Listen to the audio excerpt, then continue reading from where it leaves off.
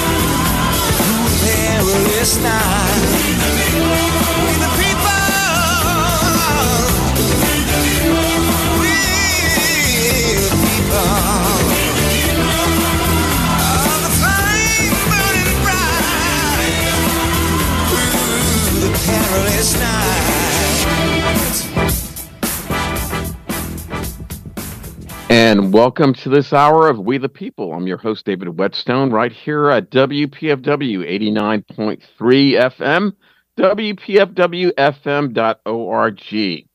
Pacifica Foundation Radio, emanating out of Washington, D.C., 50,000 watts strong, but we're also strong because you, the listener, entirely sponsor us. And you have done that going on to 47 years by the end of this month of this broadcast. I thank you for your support. If you're listening throughout the week, or if you've listened to the previous shows, you know that we are in our winter fund drive where we seek not only financial support, but social connection with you. WPFW's revolutionary radio for indeed these revolutionary times. My goal is to exceed $500 of support by your calling 1-800-222-9739. 1-800-222-9739. And I'll be telling you about the show in greater detail in this hour. For those that are new, though, We the People is a news magazine, usually a one-to-one interview for about 50 minutes. And we cover the issues of race, politics, history, and culture, especially how they intersect and how individuals throughout our history and our communities have left us a legacy of empowerment. So, without further ado, let's talk about the further meditations on Martin Luther King Jr., and how that informs democracy. To do that, our guest is historian Randall Maurice Jelks, who is the Ruth N. Halls Professor of African American and African Diaspora Studies at Indiana University in Bloomington. He's the author of 4 books, including Benjamin Elijah Mage's Schoolmaster of the Movement, a biography, Faith and Struggle in the Lives of 4 African Americans, Ethel Waters, Mary Lou Williams, Eldridge Cleaver, and Muhammad Ali, And the subject of this conversation, the engine, the drive, Letters to Martin, Meditations on Democracy in Black America. Additionally, Dr. Jelks is a documentary film producer. He has produced and contributed to Langston's Lawrence, Garden City, Kansas, as well as a documentary with the Academy Award winning Kevin Wilmot on Langston Hughes. And I would also like to mention that Dr. Jelks is a descendant of the Georgetown 272. Dr. Jelks, welcome. Thank you so much. Well, last month we talked about Dr. King a little bit earlier. Our conversation was curtailed. It wasn't as full as I like to present you to our audience. I believe that the work of your book and what you had to offer is a great gift to us, a great encouragement. And for that, I thank you right off. We're going to further explore what Dr. King's left us, what it means to approach social change and movement prayerfully, meditatively, reflectively. What is the foundation or the elements that empower such an approach? So let's just begin at the beginning. What's the project or the goal of your book? What's the context of it? The goal of my book is very, very simple. I think you have to have some inner motivation, some inner direction to keep this day-to-day grind of working for justice and working to better the world. If you don't have that kind of inner purposefulness, to use that language, then you can't keep that going very well. And one of the things we neglect about King, I mean, he was a human being just like everybody, and his shortfalls just like everybody, but the inner purposefulness, I often tell my students, after Montgomery, bus boycott, I would have won and I would have gone on to be a distinguished professor somewhere. But he felt this inner urgency and drive to continue to work toward the movement. And that is something that it's not just a part of him, it's a part of the Black community as a whole, that there's been an inner drive that has guided much of Black struggle. I had in mind an old book by Vincent Harding when I thought about writing this book. There is a River, and it really is a kind of a spiritual history of African American struggle. So I want people to reclaim that. It's really important as we struggle today. Well, the initial framework for your book is letters from a Birmingham jail, but in complimenting you and commending the book to our listeners, you cover a vast array of sermons and speeches and resources, plus you add a flow of American and world history to have us, chapter by chapter, do this meditative, reflective approach. So we're trying to reassess the meaningfulness that we find within the democratic struggle. And I would like you to just even go further and say how you found in studying Reverend Dr. King, how democracy is defined through the study and what you're trying to share. Well, I mean, in whole is the idea that that King was very realistic. Human beings, when they aggrandize power, do some very cruel things to one another, the world over, not just in the United States, but the world over. And so we have to figure out a system that does not dehumanize one another. And this is, of course, we're seeing this every day on some forms of social media, some forms of television, and tacitly we're going along with it. And we have to find some inner resource to stop going along with it, to challenge it, and overcome our own fears. And that's an inward turn, not in the the very negative sense of that word, but it's an inward turn inside of us to come up with the golden rule. Do unto others as you would have them do unto you. That's the basis of democracy at its heart.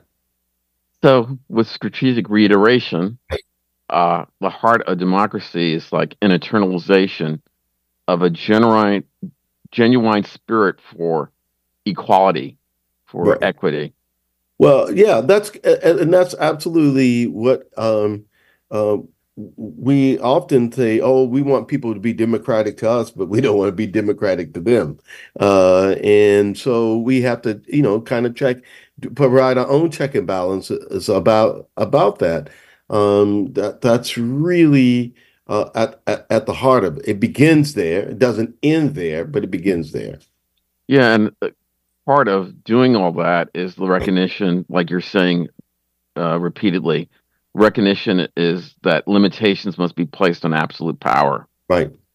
Correct. Um, Throughout this conversation, we'll make it clear that indeed Reverend Dr. King was prophetic, and he warned about the giant triplets: racism, materialism, and militarism.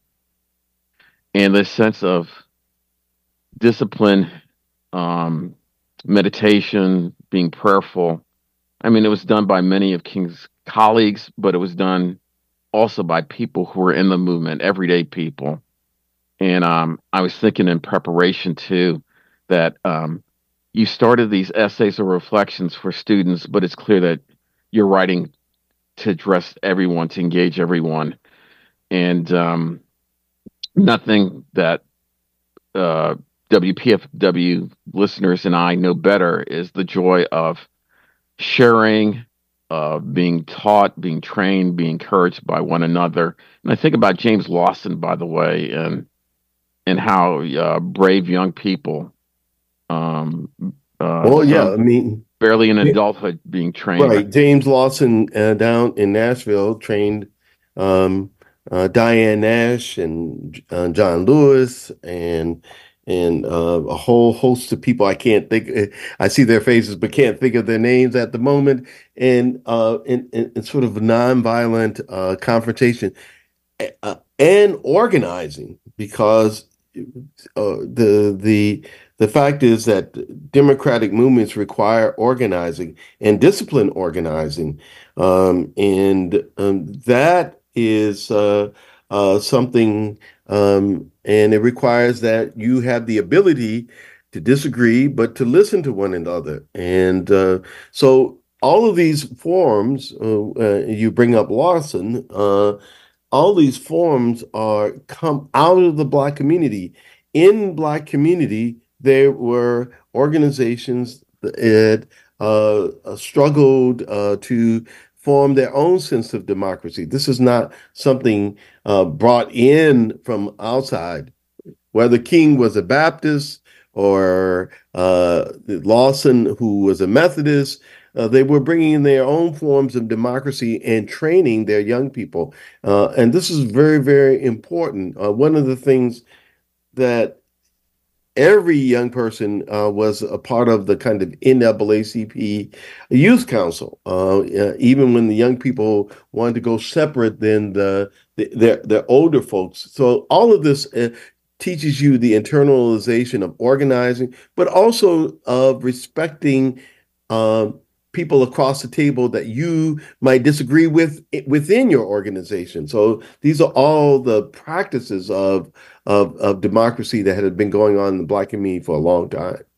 And we shouldn't neglect mentioning Ella Baker too, Yes, since all those correct. qualities Well, that you're, I mean, and Ella yeah. Baker, of course, who was the advisor for the Student Nonviolent Coordinating Committee. And we all of these people believed in young people in ways that we don't today. And but they all came out of a place where they believe in the capacity for people to organize themselves and to work toward freedom, not just the freedom to get from demand of the regular rights, but the freedom in ourselves, in our own dignity, in our own personhood. Yeah, I will underline that, and that's going to come up in our later down the road in our conversation. Uh, so I keep mentioning prayerfully, meditatively, reflectively. Um, when you say meditate, people think of this ethereal, isolated, secluded sense of being. But what is meditation, particularly through Dr. King, what might that mean to us? Well, I use the term because meditate because that means you have to take a step back, and you do have to have some places of quiet to reflect. Not enough attention is paid attention to that reflective quality today. I mean, we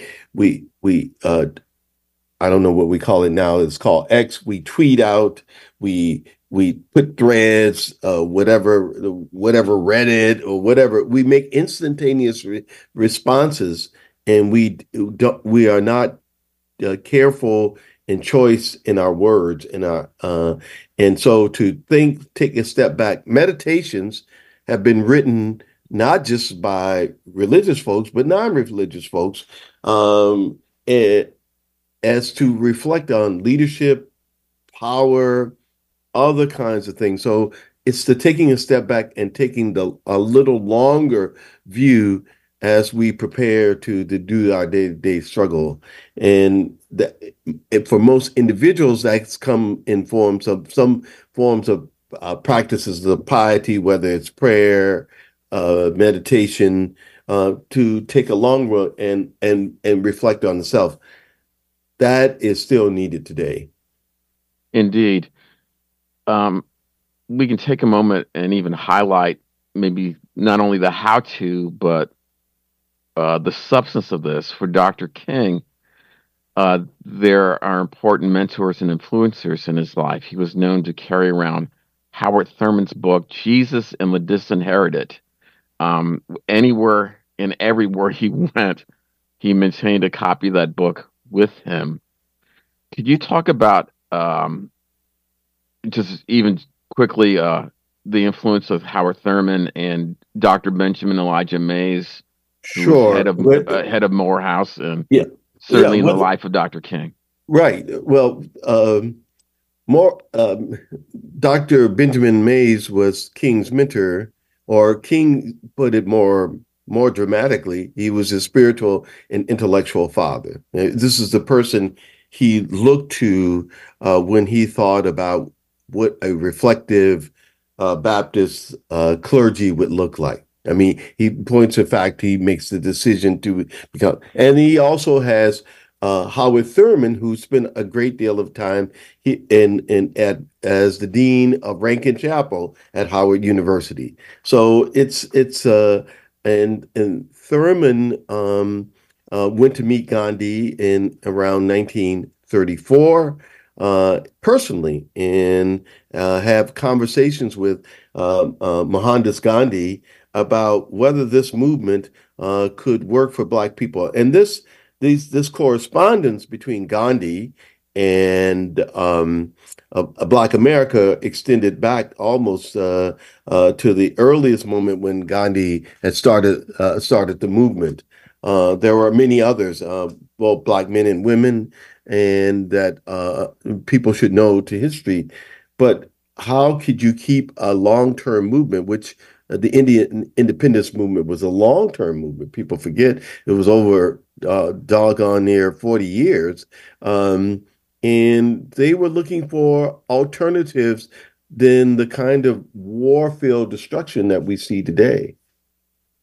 They were looking for deeper answers. Benjamin Mays meets Gandhi in 1936, and he's far more critical than Thurman, but comes away thinking of that this is a possibility. And in point of fact, he writes in your area, the old Baltimore Afro-American. What would it look like to have an American Gandhi? So King had to learn these things from people. And of course, James Lawson, which you already mentioned, all of these people have deep influence on him, including Bayard Rustin. You're mentioning this concept that Dr. King emulated, modeled, and applied satyagraha. Pardon me. Again, sata or satyagraha. Yep. Yes, and that is from the Sanskrit or Hindu notions of holding on to truth, persistent resistance by living through the truth. Right. And that's what Dr. Mays and Dr. Thurman initiated and helped Dr. King steward throughout his life. Sure, and of course we shouldn't forget that all the poets and writers that from Langston Hughes to the young Margaret Walker, all of those writers are asking us to look at the truths of our lives, and Our this is humanity, yes. important. hmm Hmm. Well, allow me to reintroduce yourself. Listeners, you're listening to We the People. I'm your host, David Whetstone, but more importantly, our guest, historian Dr. Randall Jelks, is offering us further meditations on Martin, informing democracy. The Reverend Dr. Martin Luther King Jr.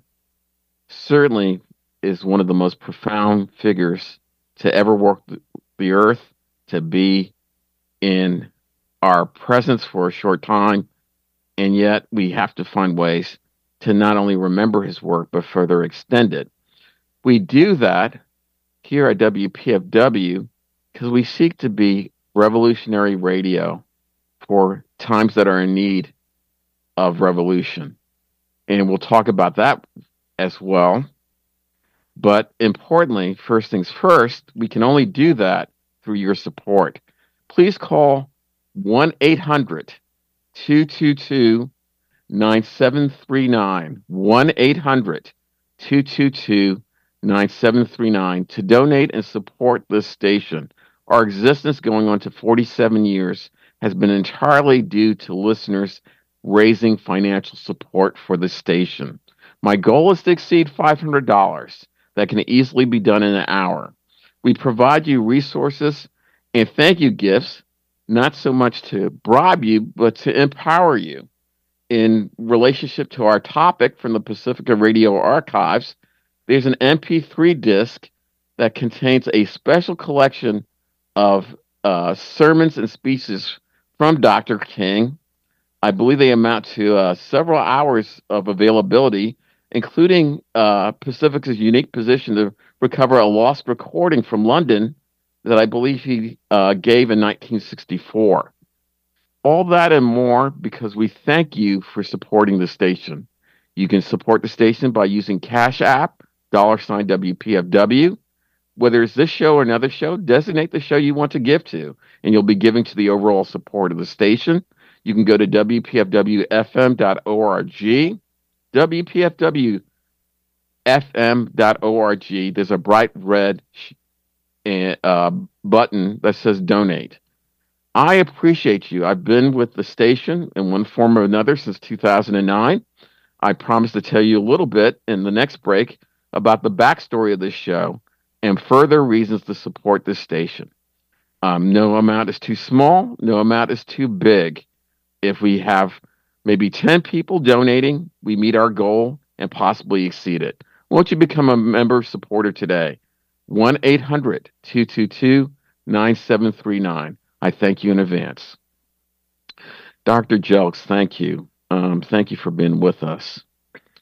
And I just want to add, I want to, I'll get the Cash App once again, but I want to support the show. And you're very fortunate out in DC to have such a radio station, such as yours. Out in the hinterlands here, we don't have that, I'm it's a wonderful station, and I'm hoping your listeners will support you as well. Thank you. Well, early in your book, you start out with a pretty dramatic statement and point, and I'd like you to explain to listeners that you say Dr. King's death demanded that Black people redefine what it means to be democratic.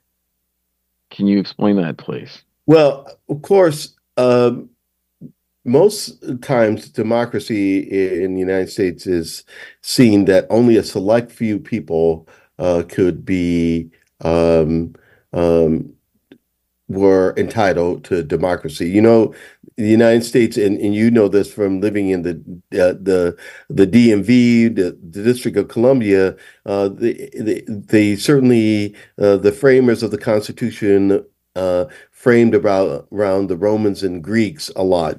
So you just architecturally everything is there. But those republics were exclusive. They weren't inclusive of all the people they call the barbarians and all those other people. And what Dr. King is thoroughly analyzed and been analyzed in Black America long before him was that democracy can only be true if it's an inclusive to all people. And so that his assassination, along with many others and other murders that occurred for people fighting for democracy, demands that we rethink what we mean by democracy. Is it only for a few? Is it only for the wealthy? Is it only for the oligarchical class? So it demanded that, and that's why sadly he was assassinated. But it demands that we continue to rethink the frames of democracy, rethink, and it, luckily for us in the United States, the framers of the Constitution gave us a political way to struggle and to think about that reframing.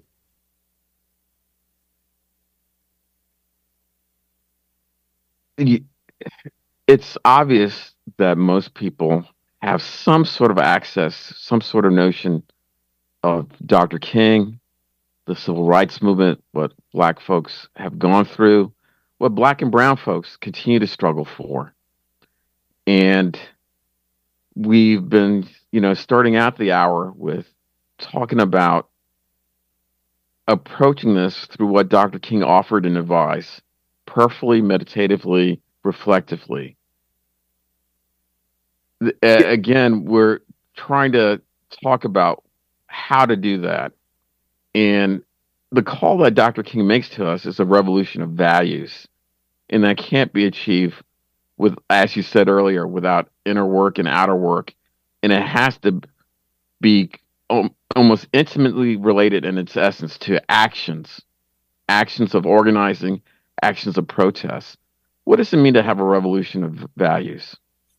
Well, when Dr. King called for a revolution of values, everywhere it was being called for revolution, right? The last poets, when the revolution will not be televised. All of those values, but the real revolutionary goal was for King was for African Americans to put away their fears about what the society would do to them and what they were going to transform the society to be and to engage it the country at its moral core. King was a moralist.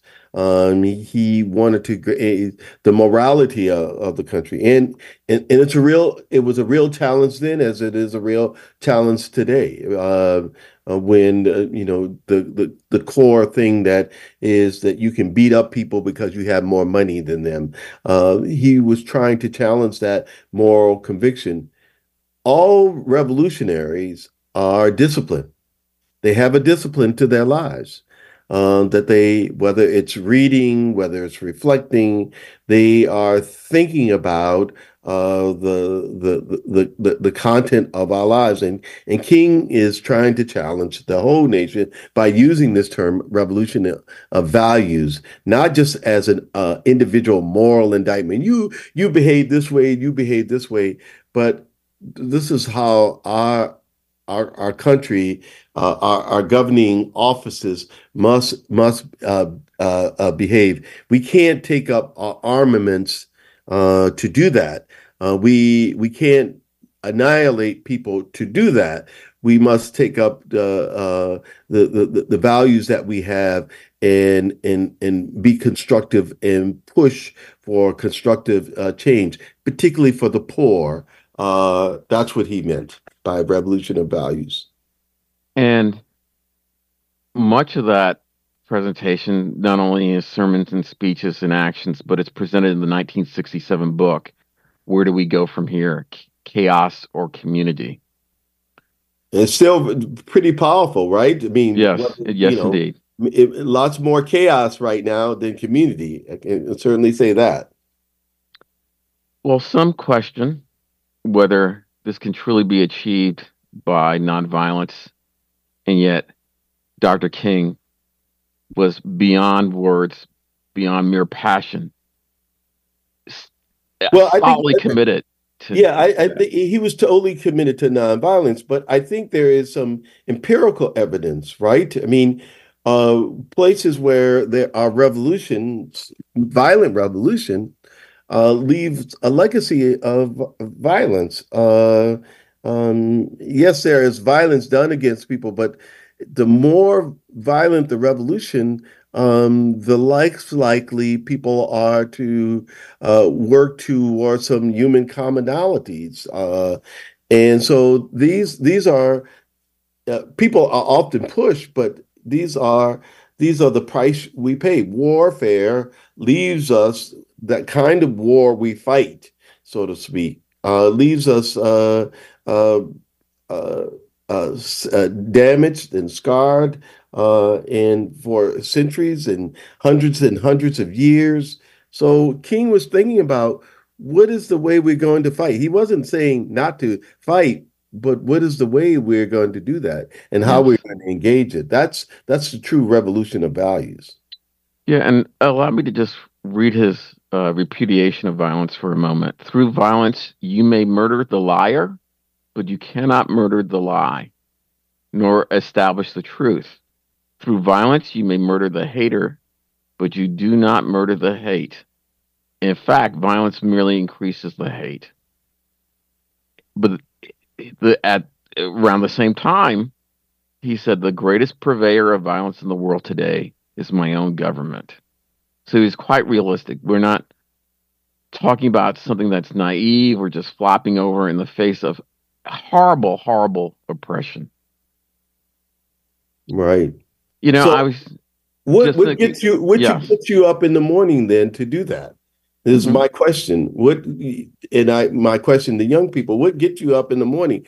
Because you have got to have some kind of deeper commitment to continue the struggle than, just one march. It's a lifetime, as Angela Davis has often said, it's a lifetime commitment. And that has to come out of inner core. We're putting the emphasis on what we can do, but in the context also that when we talk about values, it's particularly in this present moment, there's a lot of skullduggery on the part of those who oppress. There's a distortion. You've mentioned it earlier, Doctor, and you cited Dr. King's concern about overreaching capitalism, vast capital, the pride that comes through technological developments. He even spoke to automation affecting the workforce. So we have really a complication of values where we have people quite willing to distort them. Um, how do we solve the values problem if we're to understand that we have to have a revolution of our own values? Well, I mean, this is a struggle that we're all into. I mean, I'm in university life, and so I'll give you an example. University life, the attack on the humanities, teaching the humanities, is an attack to try to silence criticism coming toward people who believe that they just want the kind of uniformity of persons in our country, and non-thinking uniformity. And this is always the struggle. The Antonio Gramsci, the great theorist, Italian theorist, who Mussolini imprisoned, says we always struggle to define what is normative, what is the everyday rule of life, and much of our things come from what people from above tell us, as opposed to what we have thought of and know to be true ourselves.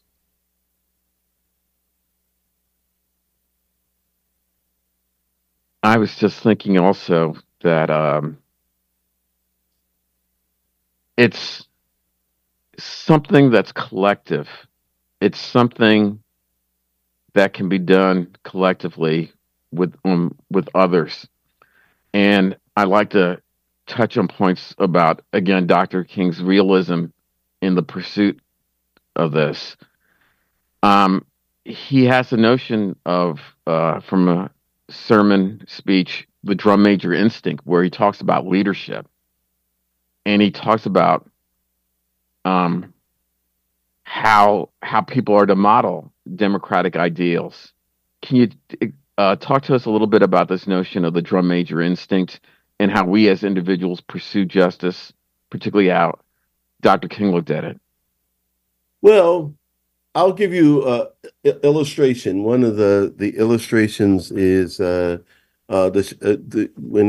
the SCLC attempts to organize in Chicago.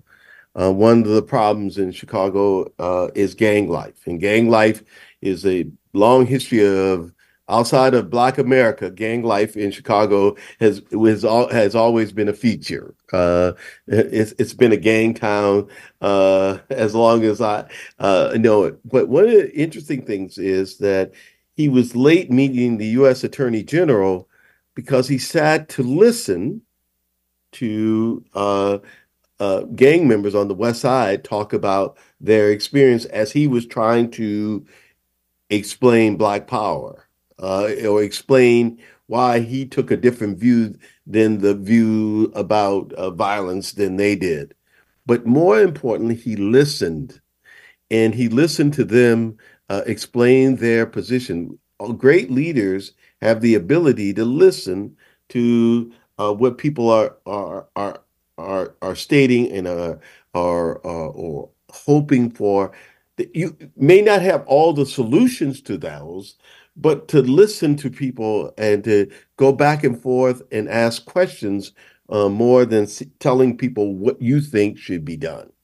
And that is the beginning of leadership. That is the beginning of service. Dr. King listened when he is told that he doesn't know anything about welfare mothers. He learned to listen. And the beginning of leadership is those leaders who go out to listen and not to dictate fully until they have listened to people. And that's the beginning. And leadership is hard. And lots of people want to be leaders, but they don't want the hard things because you're pulled a lot of different directions. You are blamed for things even when you're not around. You know, the riots in LA, watch riots, King is blamed for it, but King is somewhere in the South leading a protest. But it's Dr. King's fault. All of this is the price, the heavy cost of leadership, and but listening is the first part of it. Second part is after you listen, how do you gather people together to take action? It wasn't just Dr. King, but how do we gather people to take action? How do we take actions that'll lead to some constructive ends and so forth? And I like that point about taking action. But I would also, you mentioned his time in Chicago. I don't think many people remember that he and his family, wife and children, lived in Lawndale for a good portion of the summer in Right, the south side of Chicago. So he was willing to model with his very life right. this sense of That's leadership. also leadership as well. Yeah. But this call to action, I want to remind people that they're listening to We the People right here on your Jazz and Justice station, WPFW 89.3 FM, WPFWFM.org. we're in a winter fund drive. I have guests like Dr. Jelks come to you to speak about issues, concerns, history, and organizing because I believe in you and I believe in the revolution that we need to bring about for our society in this world. I do that, like other programmers do it, with one broadcast at a time. You're here dedicating an hour of your time to listen to us. If you have listened to WPFW throughout some time or to this program, I will give you some examples, for instance, of what you will find. Carol Anderson has spoken about race relations and white rage and guns in American history. The comedian and commentator Kamal Bell has been here. The horror writer and speculative fiction writer Tanana Reeve Dew talked about with her husband Stephen Barnes how Octavia Butler has inspired us. Eddie Glaude, philosopher and historian and social commentator, has been here talking about not only Black advancement, but the advancement of being a multiracial society in America.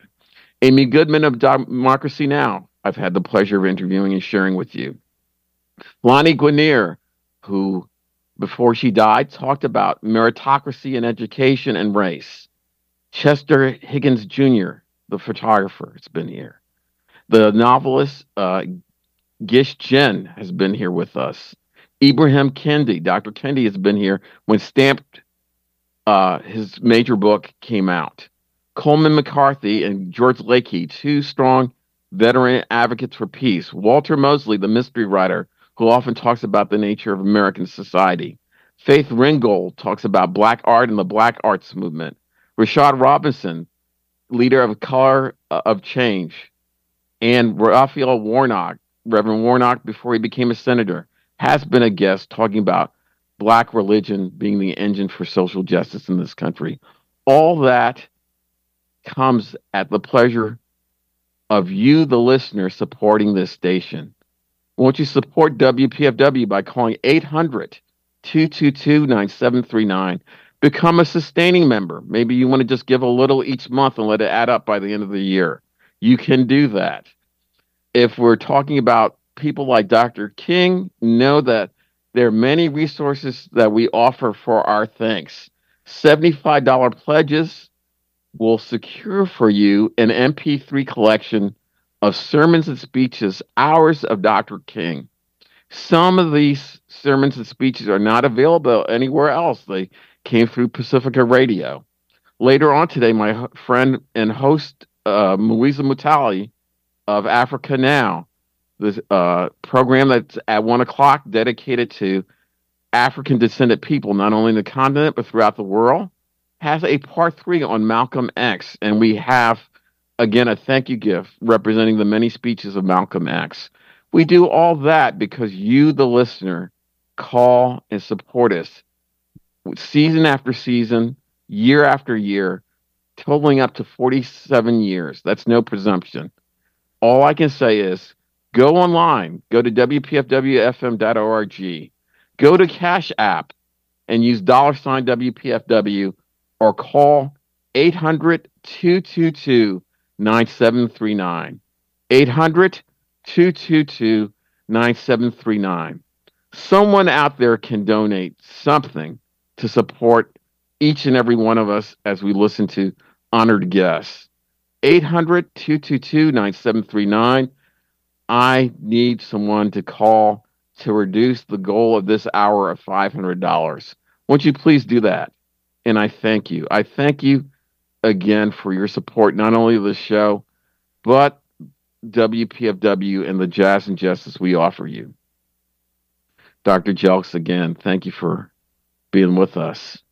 Hey, I just sent my Cash App into you. All right. Well, thank you. Your listeners, after I heard the lineup, I too was impressed by the lineup that the lineup of people, and I am deeply honored to be in that lineup.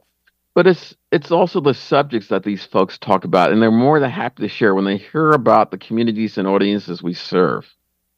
And on your ending point before I took the break, we're obviously talking about issues of black self-love, Correct. and the issues of black self-love, as Dr. King demonstrated, are indeed incredible. Just talk to us more about what you found in your study and admiration of him. Well, it was, my study. Look, in these collection of essays, I write about King's shortcomings, his failure with his family on being on the road, and all of those things. But those are all a part of who we are living in a democratic society, and it's important for us to remember that these noted leaders, whether it's Malcolm that you just described, whether it's Dorothy Height, whether it's Ella Baker, they're human beings. They have flaws, but so do we, and this is important. I was asked by students, "Aren't there enough books about Dr. King when the book came out?" And I said, yes, but not enough books to help us think about the ways we might use the words and the work of Dr. King. There are my dear friend Jonathan Ike has a wonderful new biography. It's really the most intimate of And by biographies. the way, a guest on the show when he did his Muhammad Ali biography. Right, right. So on King, and I recommend people read it. It's more humanized than all the other ones. But the ways that we have to think about those words in our society, we assume that the society will always be here, but King never assumed that because he had a long view of history. Like societies come and go, and it may be said one day of our own society that it disappeared. We have to struggle to build community. And what are those things? Going back to the things, what are the values we want to see as we struggle? The community is not built without struggle. Frederick Douglass tells us this. Everything that we do has to be a struggle. There's no easiness. There is no what the theologian Dietrich Bonhoeffer called cheap grace. There is a struggle for us to build society, and we have to be willing to engage in that struggle. And that comes from again that inner part. One of the things you asked me, and I wanted to answer this very quickly. There is the scene that is scripted in King's book about him praying at his table, that kitchen table after his house has been bombed. His father wants him to come back to Atlanta, get your wife and your child out of this dangerous situation. And he has to go in. For him, it's his relationship to his God that keeps him on that path. I can't give definitive imperial that works for everybody, but for him that was the motive, that he had something more important to do, and he felt that it was a calling, to use the word vocation. And so for people, you have to find what to day to even make it in the day-to-day world, you have to still find what is that very, very deep and important calling that you have in this world to work with. And I often hear it's about money. It's about the Benjamins. But you know, to be a school teacher ain't about the Benjamins, because you wouldn't make a lot of money. So it has to be about something that you bring joy to, enlightening and opening up its minds to learning. And so we have to find a new way of positioning ourselves. King was 26 years old, didn't know. Uh, um, I almost said a profanity that my grandfather would say, "S from Shinola," uh, but you've got to find something deep within yourselves to achieve, to stick with it, to be a part of it. And I think that's so missing in our society, because everything is a celebrity. culture, and that's what I also wanted to write against. This is not celebrity culture. This is about uh, our humanity and our collective humanity. And giving us a legacy that fails over a number of things. One of them including the self-love being self-sacrificing. Unfortunately, self-sacrificing not only of the individual but of family and communities. I think about children involved, and certainly the more we look into Dr. King's life, the more and more we hear about psychological and emotional tolls, physical things like being stabbed in Harlem by someone who was unwell, Yeah, deranged and person. Yeah, and I don't want to end on this note. I think we absolutely. can It's get in frozen. several points, but Let's see. I wanted to ask also, how does Dr. King and the movement engage trauma and trauma work? And while we're waiting for Dr. Jelks, we lost the signal, but this would be a good time to really appeal to you, the listener, again. We've got a few short minutes before we're signing off on this show. Won't someone out there, someone who's been listening, donate to WPFW and become a member today? 1 800 222 9739. We had a goal of $500 for this hour. We're down to 2 to 3 short minutes with our programming. And it would be a shame not to understand that somebody out there can support WPFW and its need to continue the struggle, the revolution that we need for jazz and justice, for better communities, by calling 1 800 222 9739. 1 800 222 9739, or use Cash App, $ WPFW. Or if you are listening through your computer, at WPFW FM, there's a bright red donate button. Dr. Jelks, I was going to ask that you talked about a forward vision of Dr. King. Um, it's funny, your book discerned that he was very optimistic in 1958. He said something to the effect that the 20th century was a momentous period of human history with a new social order coming. But by 1967, a year before his death, he was warning us that tomorrow is now, that it's an urgent need to save our planet, one another, our humanity. I'm wondering what's at least one of the many takeaways you want to offer us in the Well, last minute. listen, look, Dr. King had been on the battlefield for a long time, and that takes its toll. In perspective, and hello. Yes, you're with us. Keep Why going, are we doctor. freezing? No, we can hear you. Keep talking, please.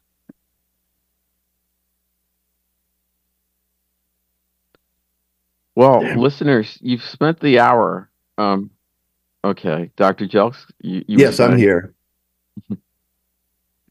Please finish up. Go ahead. Yeah, so it's the point of fact that that he was perspective. He was more dismal. He was more depressed, and no leader can stay hyperactive for forever. And this is the thing about leadership. You do have to escape the people sometime and to rest. And the man literally had no rest. These are grave times, but there have always been grave times. And I just want to thank you about that. So I want to say to the audience, there have always been grave times for us. And yet, Dr. King really leaves us a sense of hope that has spread throughout the world. I think about in Egypt, in the revolutionary times they have, that a comic book depicting his life is still the inspiration for many youngsters. The Czech Republic, the Velvet Revolution, one of their inspirations was King. And vice versa, Dr. King was well aware of the movements for independence in Africa. That's correct. Dr. Jelks, Maurice Jelks, author of Meditations on Martin, Letters to Martin, Meditations on Democracy in Black America. Thank you for being with us. Thank you. Thank you from the bottom of my heart.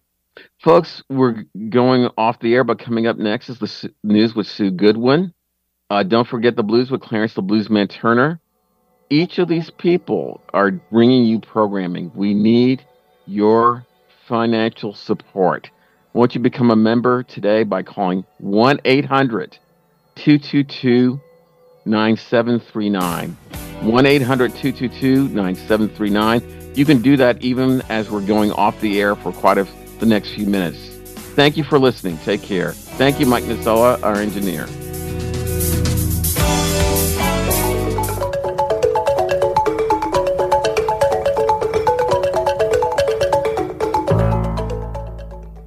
From WPFW News in Washington and WBAI in New York, I'm Sue Goodwin. Here are some headlines. A key vote is expected in the Senate today to open debate on a $118 billion immigration and foreign aid bill, and is likely to fail due to Republican opposition. Even if the bill could somehow win enough support to pass the Senate, House Speaker Mike Johnson has already declared the legislation would be dead on arrival in the House. Yesterday, President Biden accused Donald Trump of blowing up the plan, which included harsh new border measures, as well as new military aid for Ukraine, Israel, and allies in the Pacific. If a vote to take up the package fails to get 60 votes to advance, Senate Majority Leader Chuck Schumer said he plans to take out the border provisions, which Republicans had demanded, and instead bring up emergency supplemental appropriations for foreign aid. That aid would provide $60 billion to Ukraine, boost support for Israel, and provide additional funds for Taiwan, along with reconstruction aid for Gaza. In other news, Hamas proposed a 4.5-month ceasefire in Gaza today, demanding a full Israeli withdrawal from the territory in exchange for a release of all hostages it still holds. Israel's government said it is studying the offer and that Prime Minister Benjamin Netanyahu will hold a press conference later today. The Hamas proposal comes in response to an earlier offer from the U.S. and Israel for a 3-stage truce. The most recent Hamas proposal does not demand an immediate end to the war in Gaza, but rather suggests the war's end could be determined in future talks in exchange for final hostage releases. Israel has promised to continue the war until Hamas is destroyed. U.S. Secretary of State Antony Blinken said today that a lot of work remains to bridge the diplomatic divide between Israel and Hamas. President Biden described the Hamas proposal as a little over the top, but said talks would continue. In domestic news, House Republicans failed yesterday to impeach Homeland Security Secretary Alejandro Mayorkas after 3 members of their party joined with Democrats to reject the proposal. Representative Al Green, recovering from surgery, made a surprise appearance to cast a critical vote. The final vote was 214 to 216. Republicans claim Mayorkas committed high crimes and misdemeanors for his handling of the southern border, even though constitutional experts have said the evidence does not reach that high bar. Homeland Security Committee Chair Mark Green said he was frustrated with the failed vote, but vowed Republicans will try again when Majority Leader Steve Scalise, who is undergoing treatment for cancer, is back. And Republican presidential candidate Nikki Haley suffered a major defeat yesterday in a non-binding Republican primary in Nevada, where she was the only major candidate on the ballot. In a contest that Donald Trump skipped, more voters selected the none of these candidates option than chose Haley on the primary ballot. But Tuesday's contest won't award delegates to the Republican National Convention. Instead, the party will use the results from the GOP-run caucus, which will be held Thursday. Trump is expected to win the caucus. On the Democratic side, President Joe Biden